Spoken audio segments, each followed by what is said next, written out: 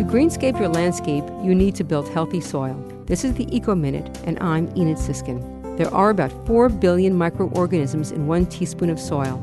Soil creatures keep our landscapes healthy by creating a loose soil structure, allowing air, water, and plant root growth, by recycling nutrients and making them available to plants, storing water, and protecting plants from some pests and diseases.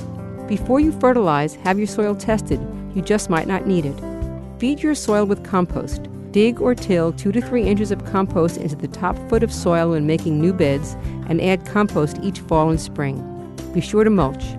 Use up to 3 inches of organic material like leaves, aged wood chips, compost, or grass clippings around your plants to stabilize soil temperature, prevent weeds, feed the soil, and conserve water.